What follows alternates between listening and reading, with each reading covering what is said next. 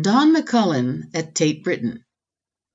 Photography isn't looking, it's feeling. If you can't feel what you're looking at, then you're never going to get others to feel anything when they look at your pictures. Thus Don McCullin, born 1935, quoted on the information board of a new display at Tate Britain of about 50 black and white silver gelatin photographs, chosen and each printed by the artist himself. No digital here. The process of the darkroom is under his control. The subjects cover anything but his direct war work, although his wholly justified fame rests on decades of hideous risk-taking.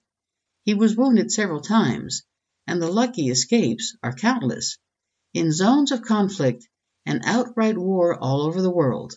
It is a roll call of 30 years of horror in such host countries as Vietnam, Biafra, Cambodia, Bangladesh, Lebanon, Uganda, the Congo, Israel, the troubles in Northern Ireland, with most of his notable, terrifying, emotive, inescapably memorable, and immediate portfolios, taken over 18 years on assignment for the Sunday Times Magazine, in its heyday as the mass publication of documentary reportage.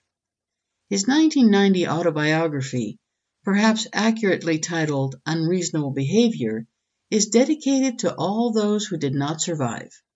McCullin was briefly involved with gang culture in Finsbury Park, his family home. The early death of his father meant he had gone to work at 15, leaving behind a scholarship to art school.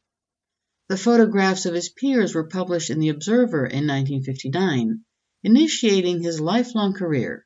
He had had what turned into a long apprenticeship as an art student, a draftsman and copyist for Larkin's Cartoon Studios, and 2 years of national service as a photographic assistant.